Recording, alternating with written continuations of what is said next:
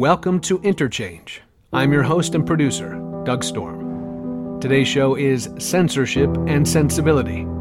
Our music today comes from Philip Glass's 1989 album Solo Piano, specifically the 5 variations of the composition Metamorphosis, all performed by Branka Parlik. The songs were inspired by the short story of the same name by Franz Kafka, published in 1915. One day, Gregor Samsa awoke to find himself a monstrous vermin, estranged from his family, his work, himself.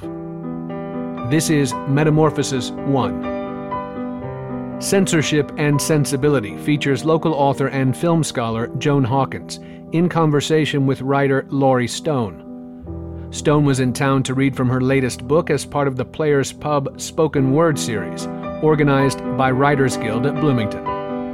A longtime writer for The Village Voice, theater critic for The Nation, and critic at large on Fresh Air, Stone's new book of stories, My Life as an Animal, is composed from around the edges of multiple forms: memoir, fiction, journalism, essays, and criticism.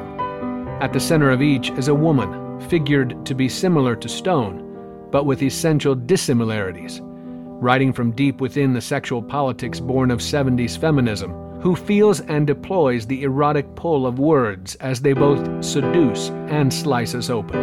In a review of My Life as an Animal, Joan Hawkins writes, quote, Stone's narrator is smart, funny, well-spoken, and complex, prickly, too. She finds her way in life and in these stories by challenging ideas and arguing with those close to her. If you're looking for a sweet, cozy of a tale about a 60-year-old woman falling in love and moving to Arizona, you need a different book. Animal is the perfect book for that corner cafe table that Patti Smith writes about in M Train, where you read and reread books until you get the hang of their logic, unquote. We begin with a controversy. Laurie Stone was set to read from her book on Studio A, a Sunday night talk show broadcast by WKCR, Columbia University's student-run radio station, until she got an email from the show's producer asking her not to read one of her stories. The producer wrote, quote, Some particular lines in your selections do not reflect our station's values and, more importantly, our university's values, and would be an issue to air, unquote. We should note that WFHB will bleep a certain word that is not allowed, I should say censored, by the FCC, but we will be hearing the lines that created the controversy. And now, Joan Hawkins and Laurie Stone, Censorship and Sensibility, on Interchange.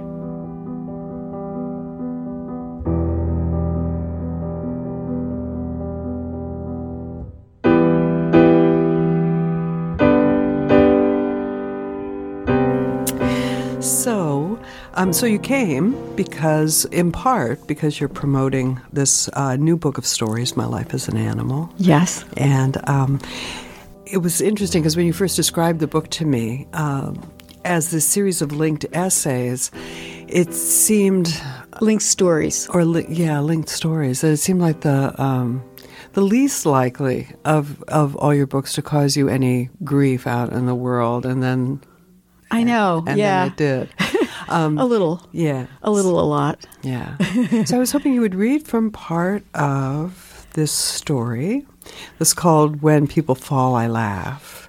And then maybe we can talk a little bit about what happened when you tried to read it on the air once before. Yeah, well, I was invited to a radio program at WKCR, Columbia's state, and I really didn't know. I was booked there.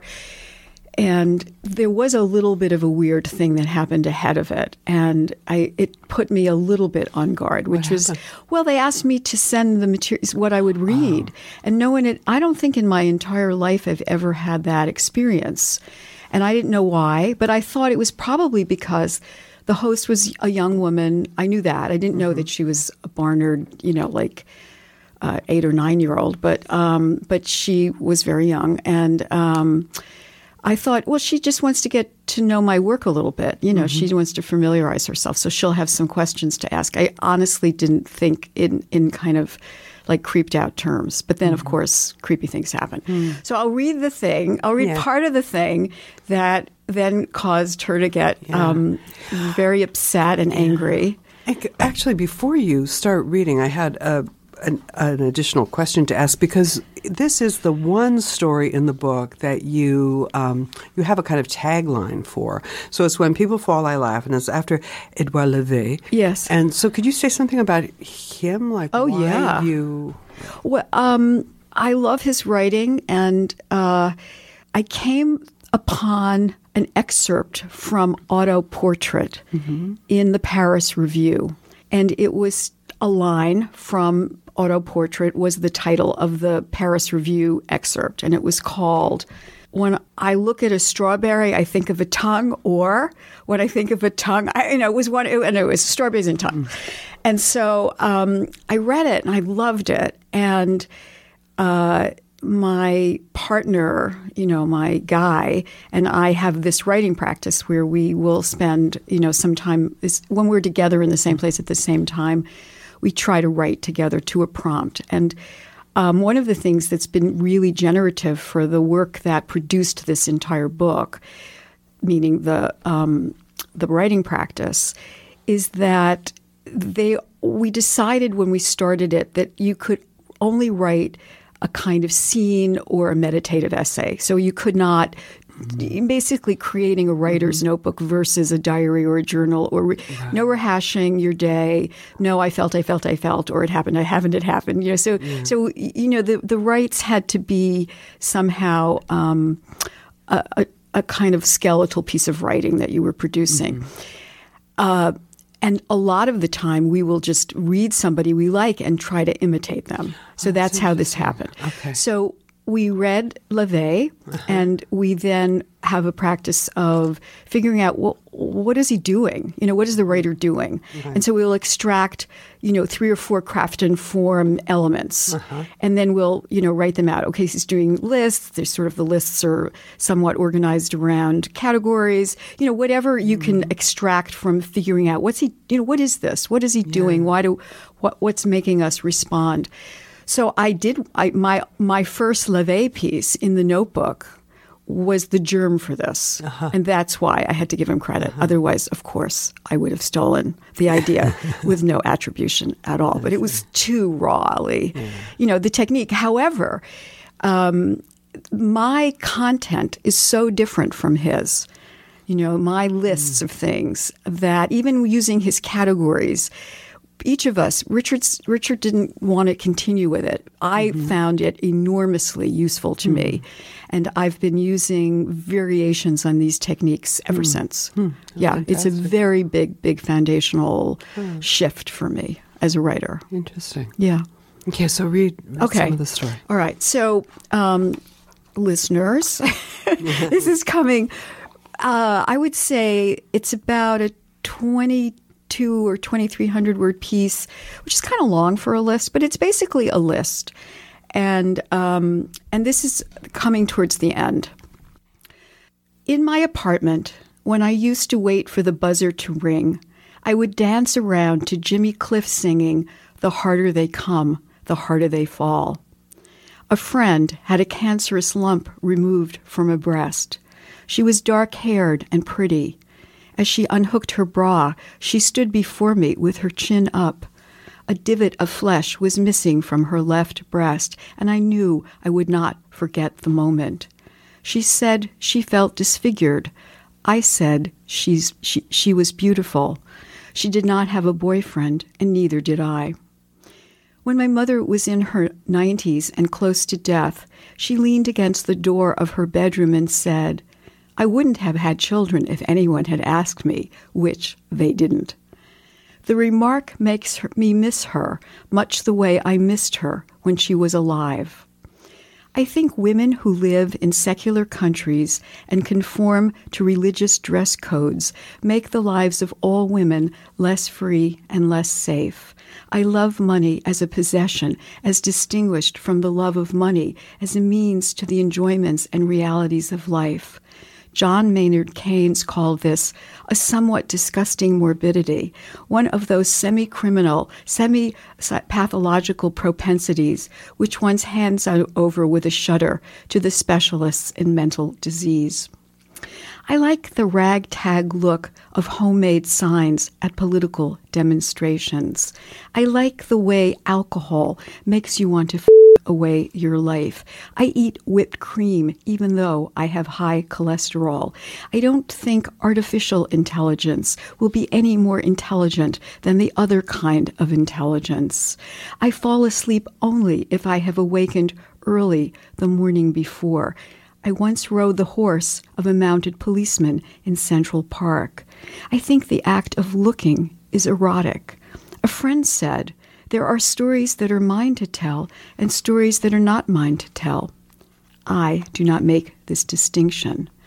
Richard said, the problem with origin myths is they contain a story about the ending of things too. People read into evolution a narrative that justifies human domination. I said, my life will go dark if you die. He said, no, it won't. And I could see what he meant. That's great. So what happened when you tried to read that? I didn't get there. I was in my apartment. No, seriously? Seriously, I'm going to recreate the moment for you. I was on the toilet looking at my, yes. You know, I had like 2 hours before I was due to go to the studio because I live on the Upper West Side, very close to Columbia University, where I am also. I did many degrees there. So I'm considered an alumna of several schools. Anyway, I looked at my emails and there was a frantic email from the host of the show.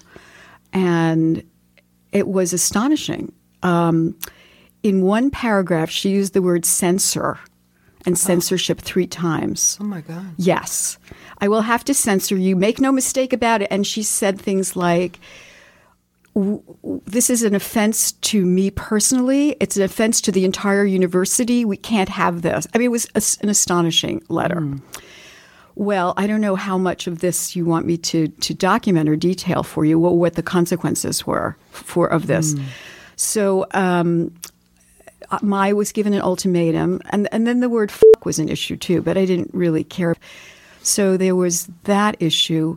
But the main thing was I was being told that the ideas in my opposition to all religious practices that are gendered, was the university. It was I can't remember the exact language, but it was we can't have this at the university. This is against the university's principles. So I had the option to be censored and come on, or not, or whatever. I just wrote back and said, I don't participate in a censorship environment. But I also then afterwards posted the details of it on Facebook, and it caused an enormous amount of response. And ultimately, 4 important anti-censorship organizations got behind me: ACLU, PEN, National Coalition Against Censorship, and I think the Organization of University Professors, and then Melville House. And Melville House also wrote on Moby.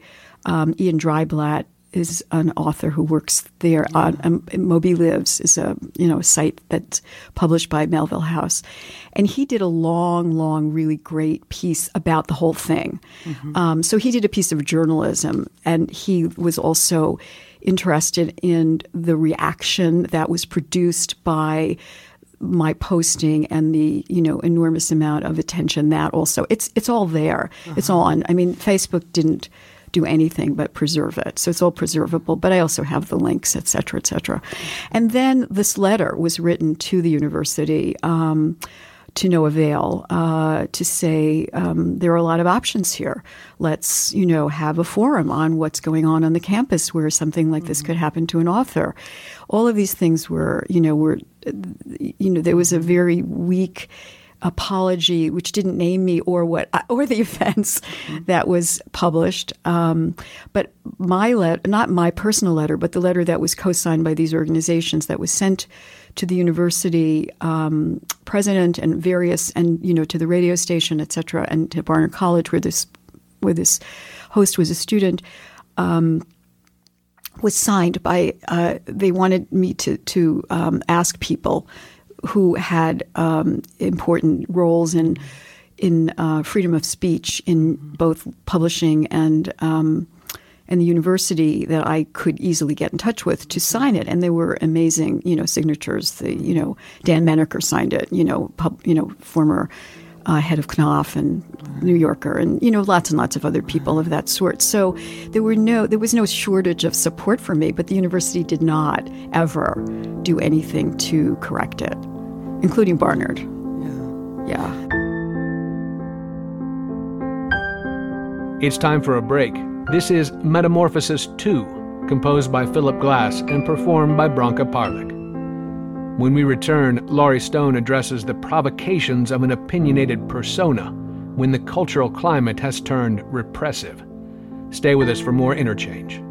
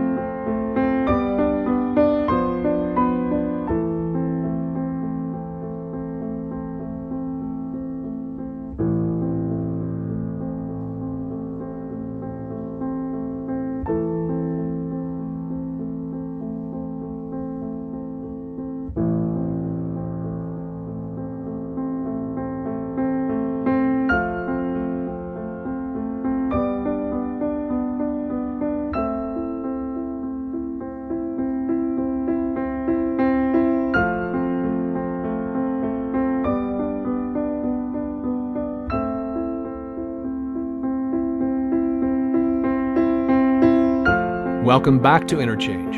Today's show is Censorship and Sensibility and features Joan Hawkins in conversation with Laurie Stone.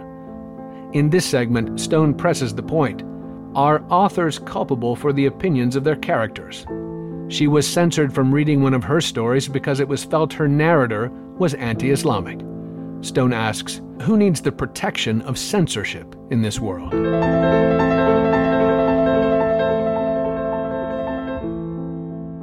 This is just astounding. I mean, while you were speaking, I was thinking about, Jean-Paul Sartre has that wonderful book of essays called The Wall and Stories, The Wall and Other Stories. Yeah. And there are two stories in there that I was thinking about. One was Childhood of a Leader, and one was Erostratus.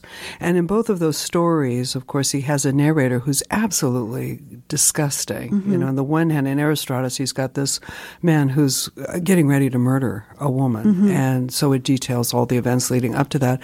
And Childhood of a Leader is his attempt to come to grips with the bad faith of French collaboration. And so he's detailing how this young French man becomes a fascist. And as part of that story, you have Jean-Paul Sartre, who had been in a POW camp, right, who is reproducing pretty accurately the kinds of thoughts and anti-Semitic things that people would have said at certain parties in France during, the pre-war period. And so as you were talking, I was thinking about, so could I read that story on the air? What would be the issue there? Anti-Semitism. You mean it would express anti-Semitism? Yeah. Oh, I don't know. It was so hard to understand what the objection was, but not really. Yeah. Even though no particular religion is mentioned, and in fact, I was thinking more of Jewish, and there were so many images of Jewish women in Orthodox situations entirely covered by burqas, entirely without even it's just there are astonishing images that one can find. but all kinds of things. But it was, I think, understood as anti-Islamic, and they were pretending. I didn't mean that your piece was anti-Semitic. I was just making a leap. No, but that's the thing. So the question is, what is being protected? Are they going to protect Jews from anti-Semitism? Maybe, maybe not. I doubt it. I think the Jews are doing okay on the university in terms of, I mean, it's a question of the interpretation of that sentence. Yeah. That it's a fictional character speaking. All of these things became points, that would have been interesting to talk about had there been a panel or some kind of public forum to look at what the author, that is Laurie Stone, meant, what the character and narrator might have been doing in that moment in the piece. And what the interpretation is, and how do people interpret writing anyway, and what is even understood in that sentence, and whose rights are more important than others. In other words, it's okay to throw women under the bus if you think you're protecting, possibly throw women under the bus, if you think you're protecting, the fragile rights of another group who, whose sense of their own imperilment in a particular country is fragile. I mean, all of this is interesting and understandable and right, but complicated and subtle. And needs to be. I mean, I think we're all trying to figure out what we mean by freedom. What do we mean by liberty? What do we mean by male supremacy in any context, including in religions? Since we're now in a world where we're reeling. And interestingly, there's been this interesting eruption from all of these things. That sentence to me has to do with the gender binary. Anytime it gets expressed, where women have to do this but men don't, or women have to conform, and men are the ones who establish and underscore, and police and legislate that difference. This narrator is saying that I'm against it all. Yeah. But no particular religion is even mentioned. Yeah, right. But all religions are in fact, kind of implicated in that sentence, which I would happily, have talked about. It was as if they were protecting religion from the scourge of Laurie. Like religion very imperiled, Laurie very powerful to destroy all religions. Yeah. If only,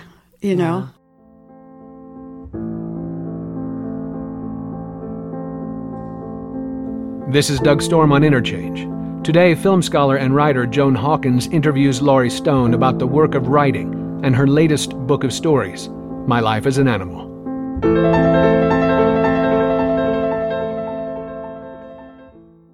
And that was one of the things I remember even from the Facebook post, was somebody said, if only this would lead to like a full discussion of these issues, because they are complicated. They're very complicated. And the fact that instead of that flowering and opening up, that instead the idea was, well, this could, instead of this leading to discussion, let's just not say it at all. Let's just tamp it down.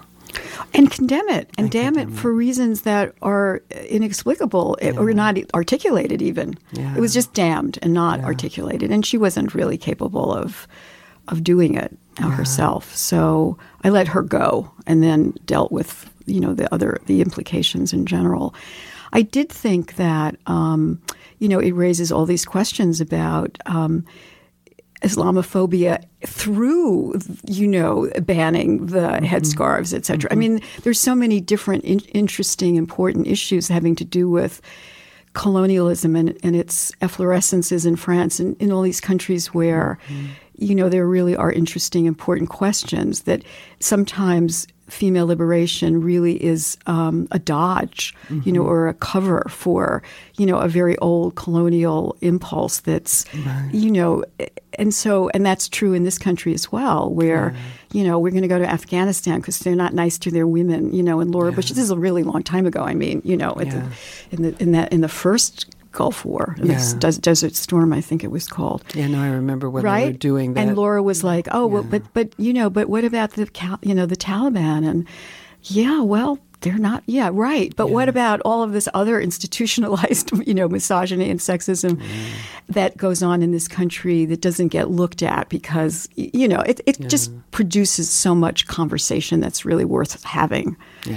But, that's not my job as a creative writer, is not to straighten these things out. It's to create provocations for really language experiments. I'm not as interested in having something mean something that I think it means. I'm trying to share, something that happened in a moment of writing. Really, Well, that was one of the other things that came out on the Facebook post feeds, was that you were talking about. I mean, one of the earliest things you said was that, first of all, this is not.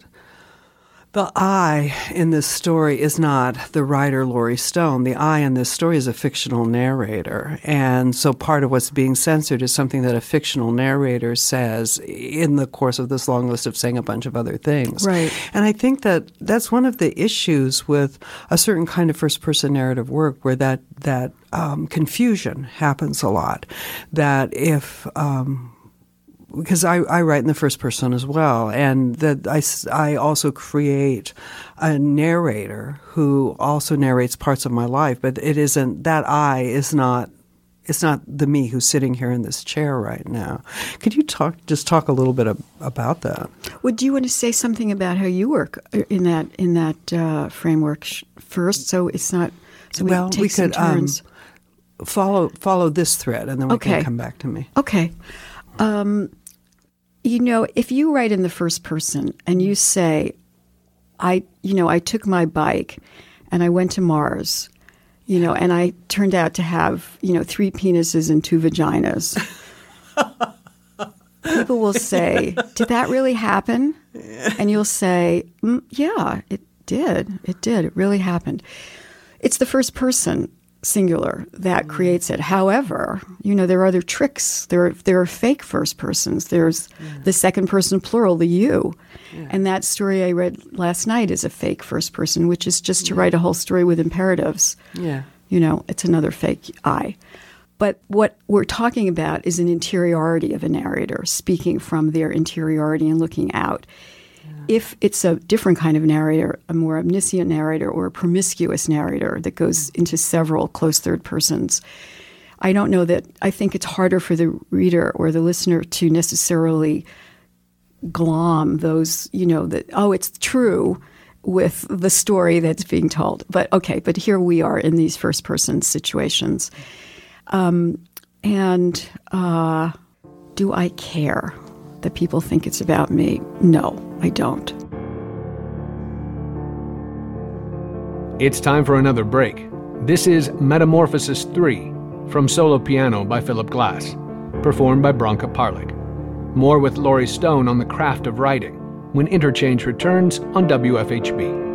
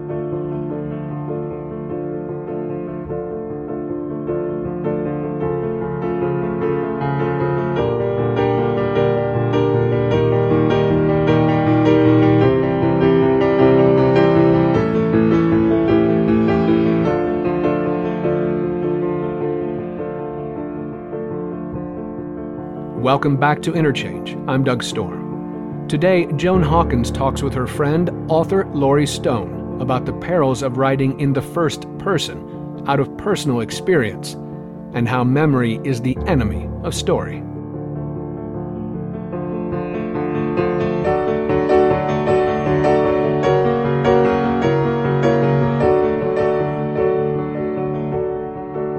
It's just the difference between what I write and what I live is that the stories don't come from memory.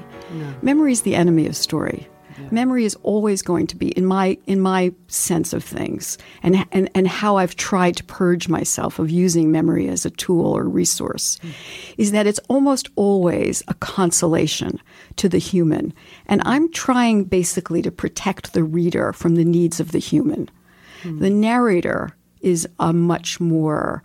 I think, in let's say in my life as an animal, overall, I would say the narrator of this book is nicer than me, is kinder, has more human generosity, has more joy in life, is less willing to inflict her needs and anxieties onto the reader, is much more trained to look out than look in.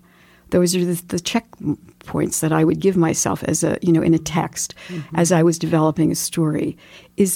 Are the needs of the human getting in the way, and the needs of this human would be admire me, look how great I am, feel my I'm less subject to this, but often the problem for me and other first-person narrators is that the narrator wants you to feel their feelings. Love my friends, hate my enemies, join with me in my causes, care about my abuse, put my parents on trial, pet me when I cry because I've had a bad love affair, all of that. I don't think that the reader should be, interrupted from their own activities of self-absorption to come and pay attention to the narrator in the process of being self-absorbed. So what does it leave you? So then it leaves you that memory is often, for me, it isn't even in the form of memory, because I think memory is even a memory of pain is going to create a hero victim. Some kind of victim, and we like it. We like to remember even our suffering and pain because we're in the center of the drama, et cetera, et cetera. Okay, I won't go further there, but these are the things I'm trying to very consciously, weed out, prune out. It doesn't happen automatically. The needs of the human are going to start infiltrating. And I have to say no. But of course, I've gotten better at it. So I have less tendency to need to rework my stories at this stage of my writing life than in my earlier writing life, because I didn't even know that was what was hurting the work. And so as a teacher of creative writing, it's very helpful to talk to people this way because you can really give them a rubric, it's you can't teach something that's amorphous, but you really can teach things if you can break it down. Think about that. And then people start to realize memory is unimportant. It's only for me, I don't have an interest or a capacity for one of those wonderful imaginations that can think about other lives and invent all these activities for these other lives. So I take my own life and my own experience as a prompt, really, or a trigger, and then that's it. Because then the language has to produce the story. The first sentence that you're going to keep has to produce sentence number 2. And each one has to be erotic. It has to create a need in the reader. Okay, what's the next sentence going to be? Okay, and then that's technical. That's about, coming into a room and there's a window. Well, look through the window. What's behind the glass? Okay, there's a rabbit. Well, what is where did the rabbit go? That's the work of the imagination. But it's also technically what you can practice consciously. So do these things happen? Kinda, to me, in my life as an animal. Are there things that didn't happen? Of course. Is the relationship between the mother and the daughter, which many people who have reviewed the book are very taken by. It's very intimate. It's very detailed. It's very complicated. But the narrator has to love that mother, or I think the reader just doesn't give a damn about them. And I don't love my mother. Yeah. So I had to create a love for her. And in some ways, creating a fictional love for her produced, maybe some buried love. I think the job of the writer does produce some interesting psychoanalytic work for you. You realize more complexity than what has been, you've held on to your grievances. But I share that with you. I had a very complicated relationship with my mother, and I also write about her. And when I write about her, one of the things I found is that in creating this narrator who is not me in that situation with my actual physical mother, I'm able to, because I'm viewing her perhaps as a character, not my mother, right. I'm able to see the complexity of her life in ways that enables me to draw a much more sensitive portrait of her than I think I ever experienced as a child growing up, because all I experienced as a child growing up were the negative aspects. Those things that were complexities in her life caused her to behave in a certain way that caused me pain. And that was my experience as a kid. Right. But when I write about her now, I'm able to see the contradictions that she lived through and kind of what it was like to juggle all that. I think you are, that kind of writer that's even more naturally bent to looking out than looking in. Once you're the writer, once you're in the role of the writer, that what happens to us as we live our lives, of course, is we utilize analysis and summary. Yeah. And of course, those are the enemies of story. You can't, no one wants you to put. And so because you start to become the writer as you want to write, you have to force yourself to let the scene play out. Right. Let us see the mother in complexity and action, and then the analysis and summary fall away. Right. There isn't even a place for them because you've created a different kind of being. I think you are very, very good at that and very skilled at that. You. Yeah. But that also is a nice way of explaining kind of how that process works. Because you're right. I know that I start with a kernel of something that's almost like a snapshot. But then the idea is not to recreate the memory that happened to me, but to pull out and start teasing out the details. Well, like you said, I'm living in this room. What did this room look like? What were the smells? What were the street scenes? What was I doing there? Who was this guy that I was going and playing music with? Yeah. And do you have like a pretty active list that you ask yourself in the course of writing, or does it come more organically to you? It comes more organically. I think it probably does for you. Yeah. It doesn't for me.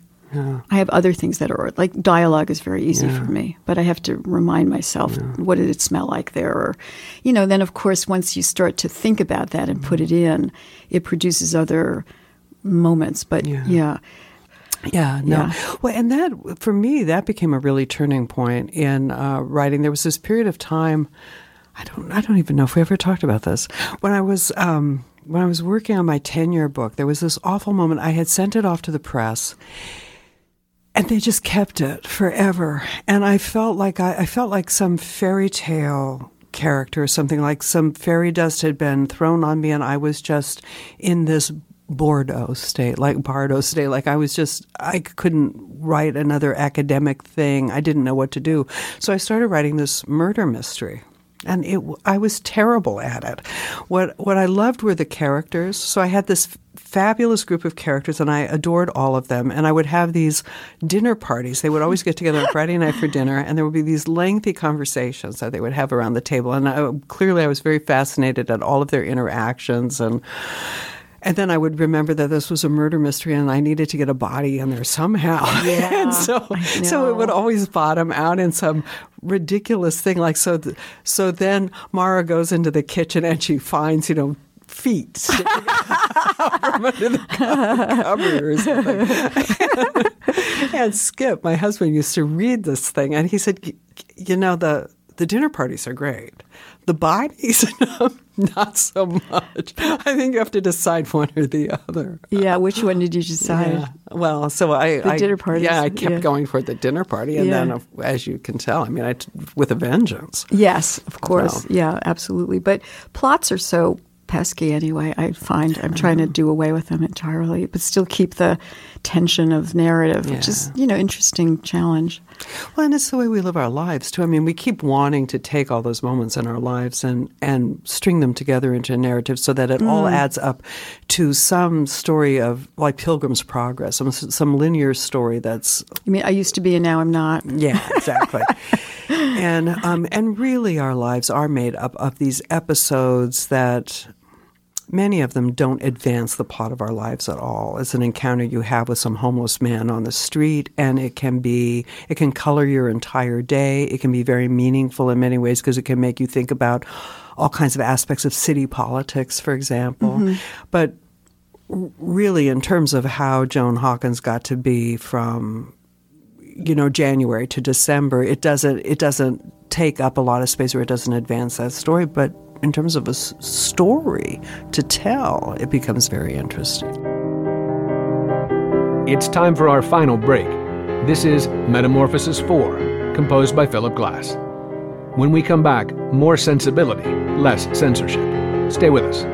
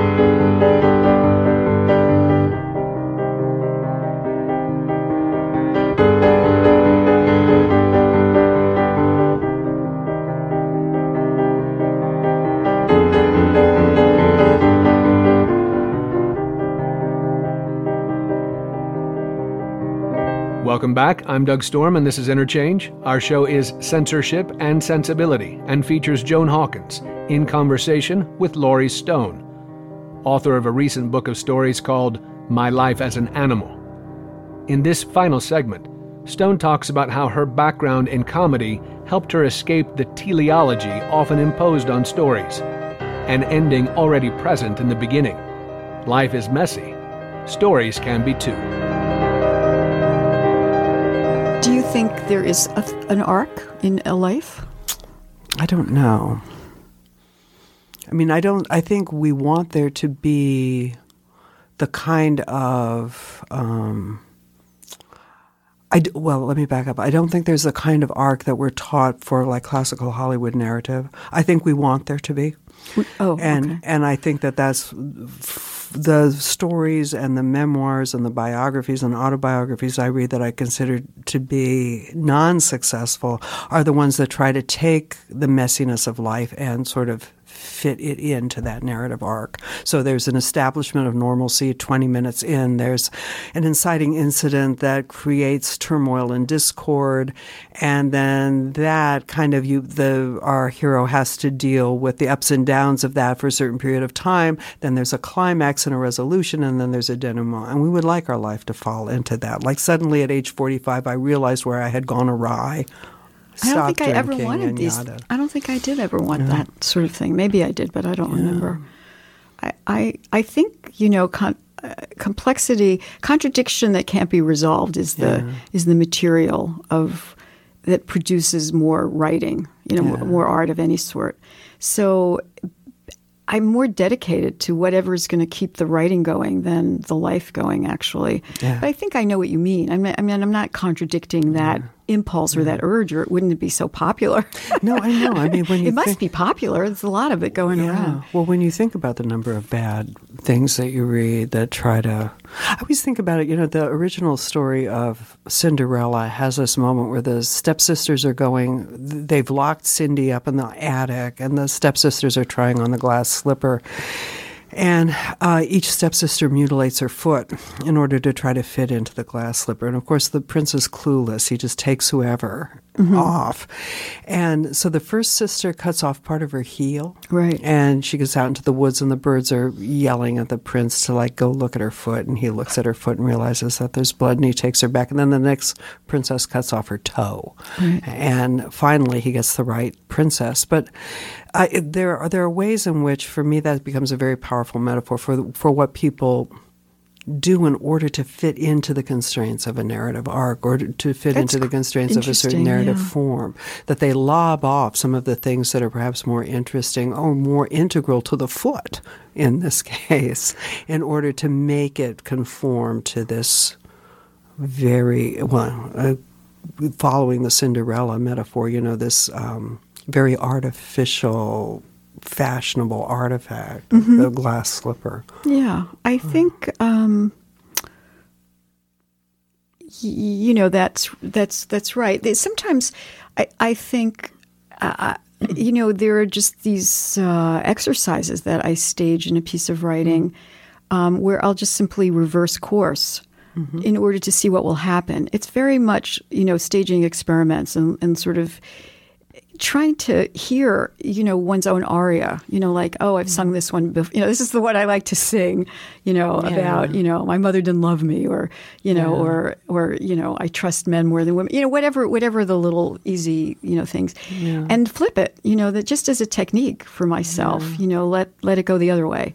So that it sort of begins to challenge these ideas of this cleaned up narrative arc. Sort of, I guess. And, I don't really believe in teleological, progression. So I have an easier time giving up the idea of plots going in to a resolution or happiness. But the last story in Animal is called Happiness, and it does have some of the properties of something that it's a very much of a lost and found, I would say, the arc there. There aren't that many plots, really. What is it? Bond and betrayal, lost and found. I used to be and now I'm not. So those tropes still get, we can play with them, I think, as writers and other kinds of narrative artists. But what is the real interest in the investigation? Maybe more the times when things are impossible to resolve. And that's where I think comedy also rises up. So, for me, being essentially, I would say, a comic writer, but pain is everywhere. Yeah. Pain is everywhere, but so is comedy everywhere. Because I think comedy is about limits and tragedy is about transcendence. And I'm not really interested in transcending anything. So, and I think these plots that we're talking about that have to do with these resolutions or these teleologies of arrival, and salvation, and everything's great now and it used to be not so great. They are, they're the finished thing, and comedy is always about things being messy and unfinished, and you're thwarted and you're foolish and you're humiliated and you can't get out of your own way. And those are the things that I know the most about. They come from my deepest experience. So I'm not even quite sure how to phrase this question, but one of the things I'm curious about, so you write in the first person. Mostly. I have some stories that are not, but not in this book. This book's all first person. I know that you care deeply about the women's movement. I know you care deeply about feminism and about the position of women in the world. And you're a woman writer, and you're writing in the first person. So I'm trying to craft this question about, kind of how you see this, how you see the narrative voice interacting with this deeper commitment to kind of making a space for women's reality in the world, making a space for women to be heard in the world and to be seen in the world. But do you think you do that other than just by doing it? I guess that's part of my question to you, is kind of how, do you see any connection between like the real political work that you do and also this voice that you create? I think the women's movement gave me my life. I could say that. Yeah. And it happened very, very propitiously for me. Coming of age, sexual revolution, women's movement, great. Okay, I see really a lot of good stuff for Laurie in this, And then the Village Voice really fast. Yeah. I mean, after, not in a minute, but a place where the women's, where you were making the counterculture and reporting on the counterculture simultaneously, seamlessly, as we really consciously knew we were doing. We were not interested in, hearing from the, the right in the Village Voice. So that was extremely enabling. I think I was very lucky. Because no one said, people did say no to me, but the Village Voice didn't say no. I remember very early on, I think it was something like, what was it, like the Saturday Review? Was it there something like that did a lot of review, like book reviews and stuff? And I started out writing in the Voices, writing book reviews or, sort of literary essay type things. And this guy met with me. And he said, I really like your writing when you don't use your feminist lens. And I looked at him, and I was young and hungry. And I said, I don't do that. There's no such thing. I only write with a feminist lens, and goodbye. So that did happen. There's something like that conversation occurred. It wasn't being brave or bold or anything. It was impossible. Yeah. Because it was the whole reason I was doing it was to see the way I saw. Yeah. And it was a great vantage point because, like the mice in Spiegelman's mice, if you're scurrying around on the bottom of the culture and the society, and I wasn't in every way, obviously, as a kid who was raised by, they were really peasants that got money, so it wasn't exactly a bourgeois, but but certainly the trappings of that and higher education, all of that stuff. So I wasn't like a powerless person, but as a female, and we're talking about the 60s. And the understandings of what a female life was and what a woman was, what a man was, very, very different definitions and understandings. You were at the bottom looking up, so you could see everything.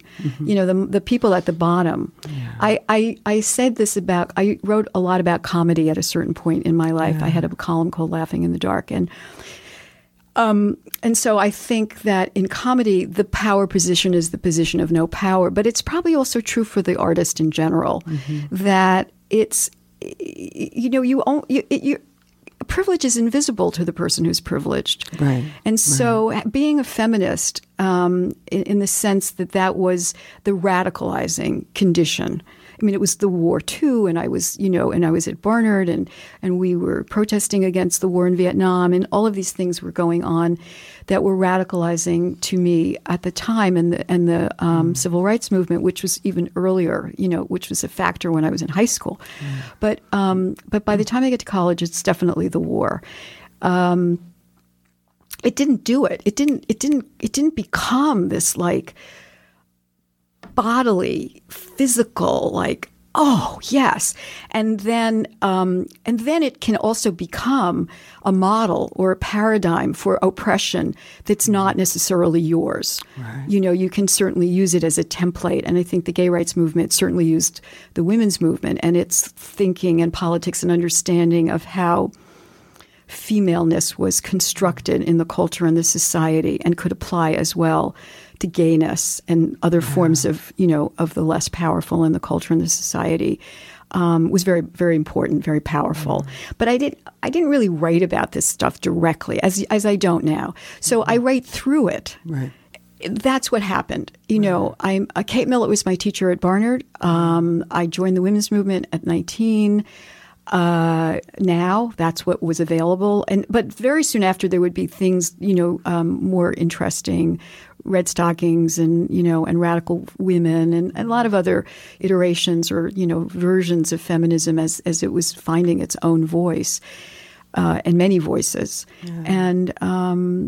But I would say for me personally, the voice became the place to learn, to make change, to see what other people weren't seeing.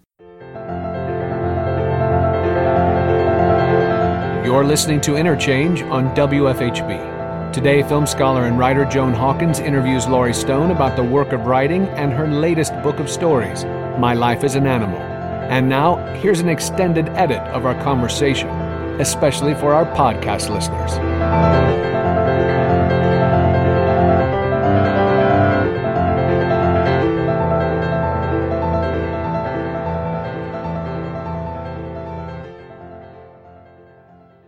So one of the things was I had this huge opportunity to write basically whatever I wanted. And I wrote a lot about theater. And I wrote about queer theater very, very soon, as soon as I could. And women, and as much, gay women's stuff as I could, because they were the most marginalized in the worlds that I was able to, and their writing. So I was doing a lot of cultural criticism, and I was able to say, another county heard from, let's include these people. And in theater and in comedy, it really meant something.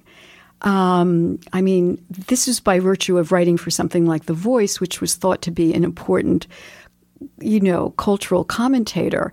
But when cable television was just starting, and there was all this airtime, Showtime, and this was comedy. It was called the Comedy Channel. It was before it was called Comedy Central. But there were these early cable things, and they would come to people like me and say, what do we do?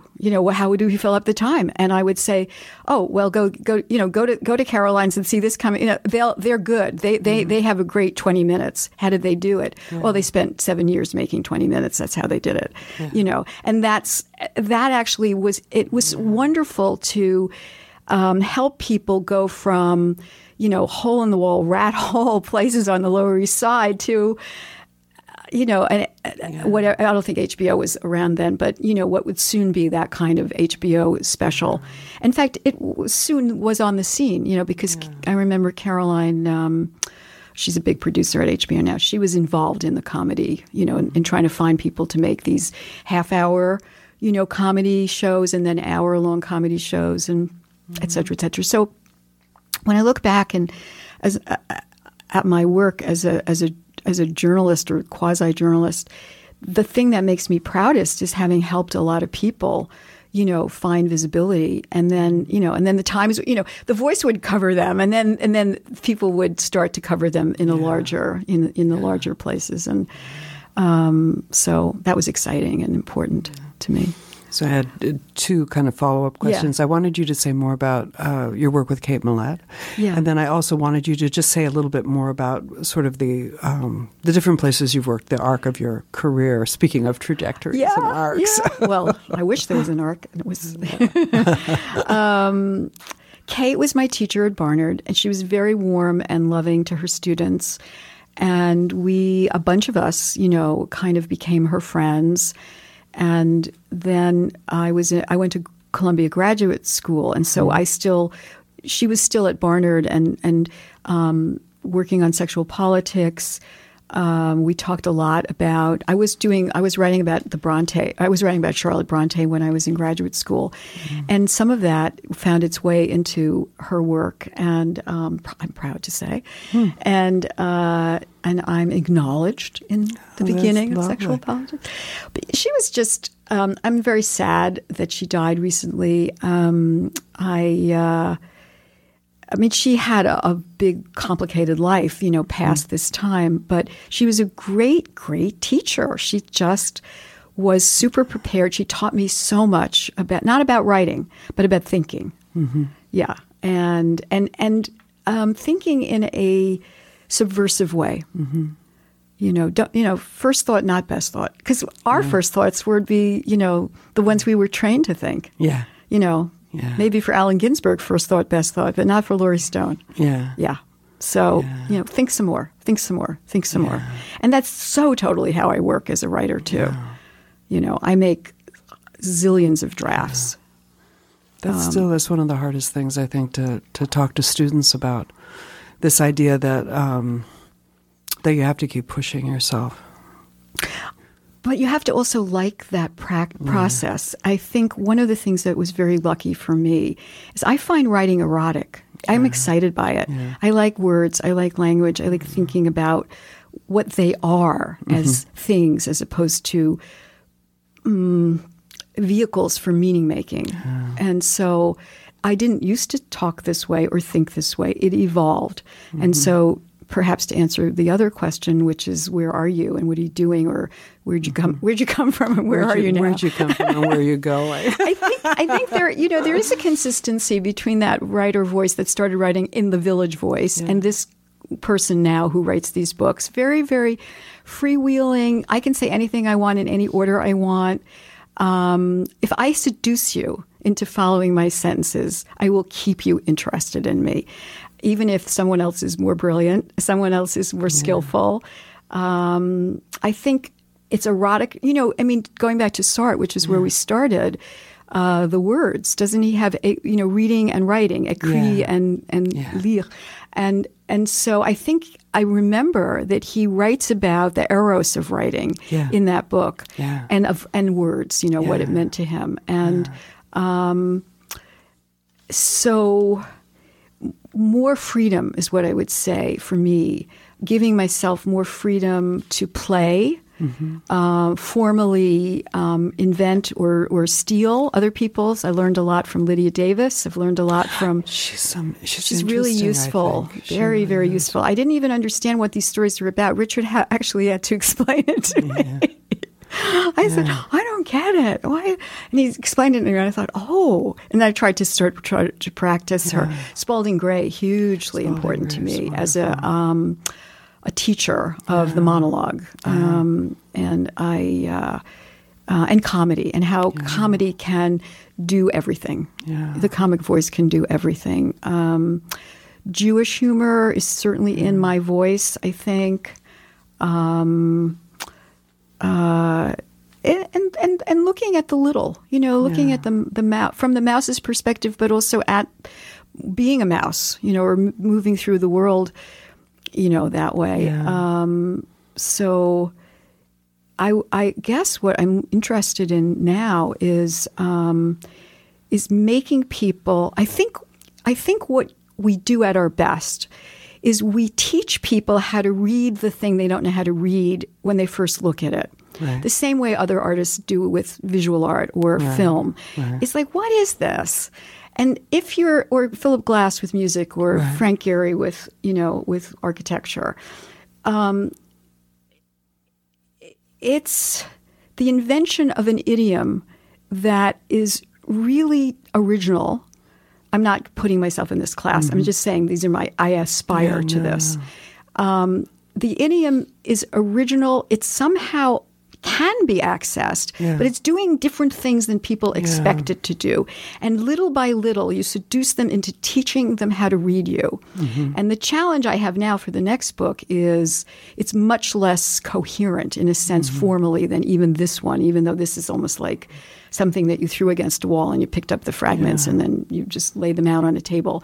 This other book is much more experimental in terms of, and I still want the reader to come away from it thinking they've had a whole meal, they're not hungry, or if that's the right metaphor, a whole sexual experience, and they're satisfied. Whatever fullness of experience can be had through living with another person's work of art.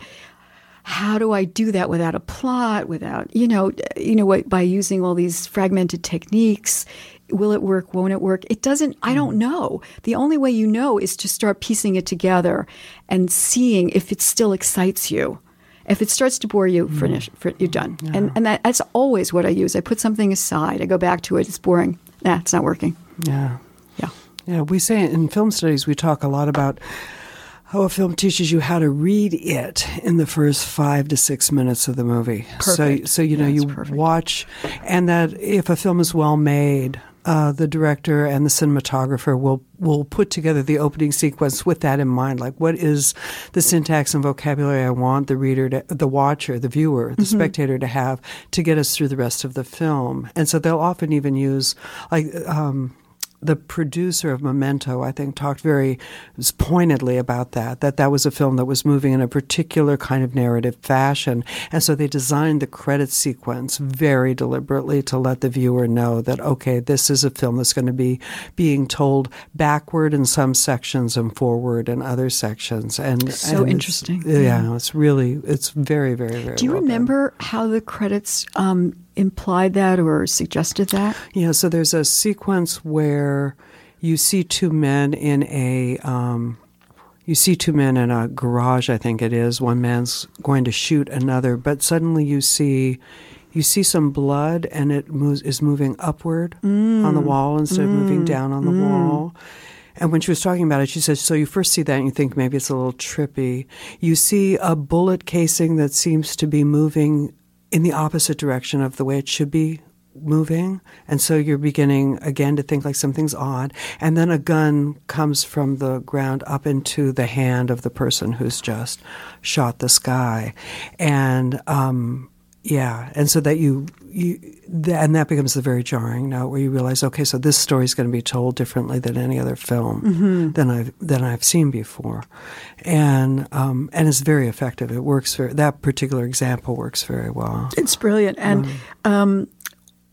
it brings me to another thought about what telling stories non-chronologically offers both the writer and the reader. A lot of space to fill in. Because I believe, you're a film scholar and you know a lot about this, and I really don't. I'm just using this language perhaps a little promiscuously, but I really love jump cuts in writing, but also just what montage can do in terms of you lay this image next to that image and then a third image, and Homo sapien brain is just going to make a story out of them. That's what it does. It's creating narrative out of things that simply are, and so one of the great things about being a writer who isn't overtly narrative is it's going to be narrative anyway. You just you have to design that series with enough space for the reader to fill in. And anyway, that's how memory works. It's apparently, physiologically, we only really retrieve in the database a few things, and each memory is the recreation, is a new recreation based on those cues and triggers. And I think that's what I'm aspiring to in this new book, but also hopefully beyond that. And but it's odd for me even to be talking about myself with so much formal focus. I would never have done this in an earlier stage of life. So to go back, I think I would have talked more about content or characters or emotions. And I find that hardly you mentioned any of these things in this conversation, right? Yeah. Should I? But I think you should read your last piece. Oh, okay. Okay. Yeah. All right. So this is actually from this is from My Life as an Animal too. It's very short. The book is mixed with very short pieces and some quite long ones, and I think that's fun to do as well. Just a little bit of maybe palette cleansers and then a bigger long. My boyfriend said, "Get a cab." He said, "Get an Uber." When he said, "Get a cab," I said, "I'll call you later." I was sweating and my hair was frizzled. It was 4 o'clock and there was no shade along the 8-lane road banked with baking vegetation and fast food. I crossed to the other side to wait for a bus. A woman was on a bench in the sun without a hat. Her shoulders were the color of a rib roast. She smiled and said a bus was due to arrive, and there it was, rounding a corner. The driver was large and beautiful behind the wheel, with red lips and thick dreadlocks secured at the base of her neck. The bus was cool. I said to her, "A waitress gave me wrong directions to my hotel." She said, "A waitress, of course," sniffing. I was in Orange, California, and I had walked 8 miles the wrong way. I had a phone. I had GPS. Never mind. The driver's name was Joanne. She said the ride was on her. Once, when I was trimming an agave in our backyard, I was bitten by fire ants. I thought they would not bite me because I was helping the plant. Joanne was full of life's happiness. I stood close to her, and when the bus stopped, we looked in each other's eyes. The smell of roses wafted in and disappeared so quickly it might have been an illusion. Only poor people ride buses here. Everyone was a little rickety from exposure.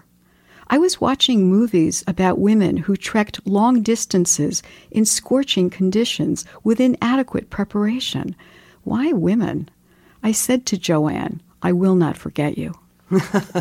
That's wonderful. Thank you.